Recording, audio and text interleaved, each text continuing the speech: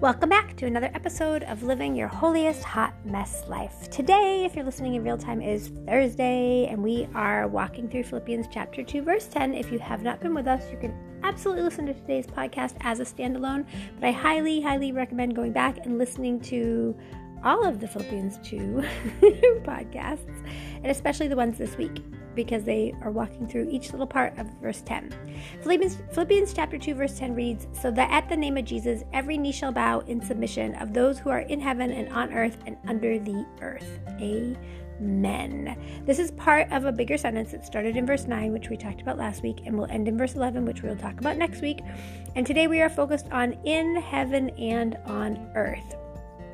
Yesterday we talked about the importance of the submission, every knee shall bow, and a lot of other things, so please go back and listen to that if you can, but you can listen to today's first, it's totally fine.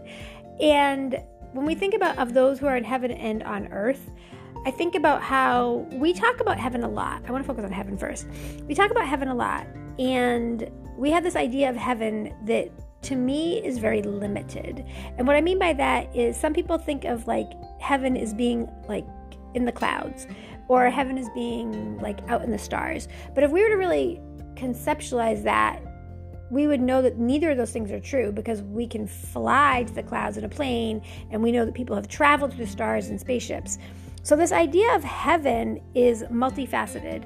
When I looked it up in the Greek, it said it could be the heavenly regions, which is the highest heaven, which is where God and the angels live, or it could be the lower heavens, which is where the stars are, or even lower, the heavens, the clouds. So it's interesting that even in the Greek, they have these differentiations within this one meaningful word, just like we in English have the differentiation in our mind of what exactly is heaven. When we think of the heavens, are we thinking of the clouds? Are we thinking of the stars? Or are we thinking of where God lives? And where we're going to someday, by the grace of God, by the sacrifice of Jesus paying for our sins, we're going to be living there too. And so let's pause and reflect. When you think about the heavens, when you actually are reading scripture and you read specifically this verse of those who are in heaven and on earth, when you think about people in heaven or creatures in heaven, like the angels, what do you think about, like, what are you picturing heaven looking like? And we'll be right back.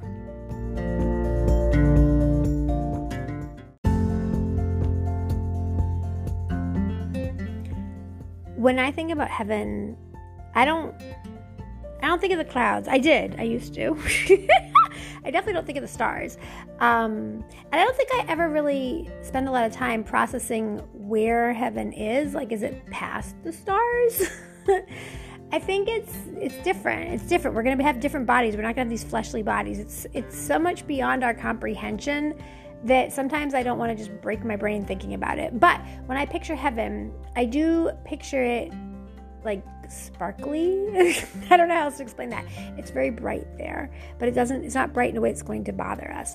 And I think I picture people in some kind of form that will remind us of their earthly form. So I don't think of people looking exactly like we look on earth, but I do think that they are in some kind of form that's recognizable. And I think that as long as we know that it's where Jesus is, that it's where God is, that it's where everyone who has been saved is, I'm just excited to be there someday. I'm excited to see what it really looks like. And I'm excited just to know that that's my forever home, that there's no sorrow, there's no suffering, there's no crying in heaven. To me, that's just such an amazing blessing to know that's where we're all going if we know Jesus as our Lord and Savior. So when I think about in heaven and on earth, I think about what a contrast that is, right? Like, it's talking about every knee bowing in submission, and it's everyone in heaven. So to me, that means everything ever created, whether it's still here on earth or whether it's in heaven already. So when it says every, I also think about how we often talk about the humanity of it, the people, but I don't believe it is just the people. I think it's going to be the animals too. I think that everyone's going to recognize Jesus' lordship, and that when he comes back, which I'm super excited for that, when he comes back, that everything in the earth, everything that has breath in its body is going to bow to Jesus, and everything in heaven is going to bow to Jesus. There's a part in Revelation where it talks about this a little bit more. I'm not going to get into that today, but I do find that a lot of people are intimidated to read Revelation. Don't be intimidated. Read it. Read it with a good commentary. It's so powerful and it's not scary. People have this idea that it's scary. It's not scary. It's amazing.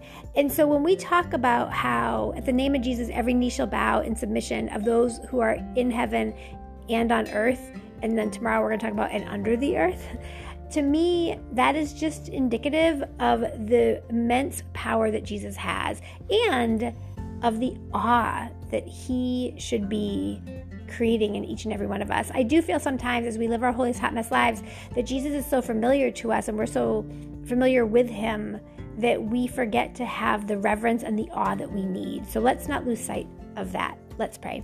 Hallelujah, Lord God. Hallelujah, Jesus. Thank you, Father God. Lord, we thank you and praise you for who you are, for your goodness, your grace, and your mercy. Lord, as we live these holiest hot mess lives, help us to do so in a way that holds on to the reverence and the awe, Jesus.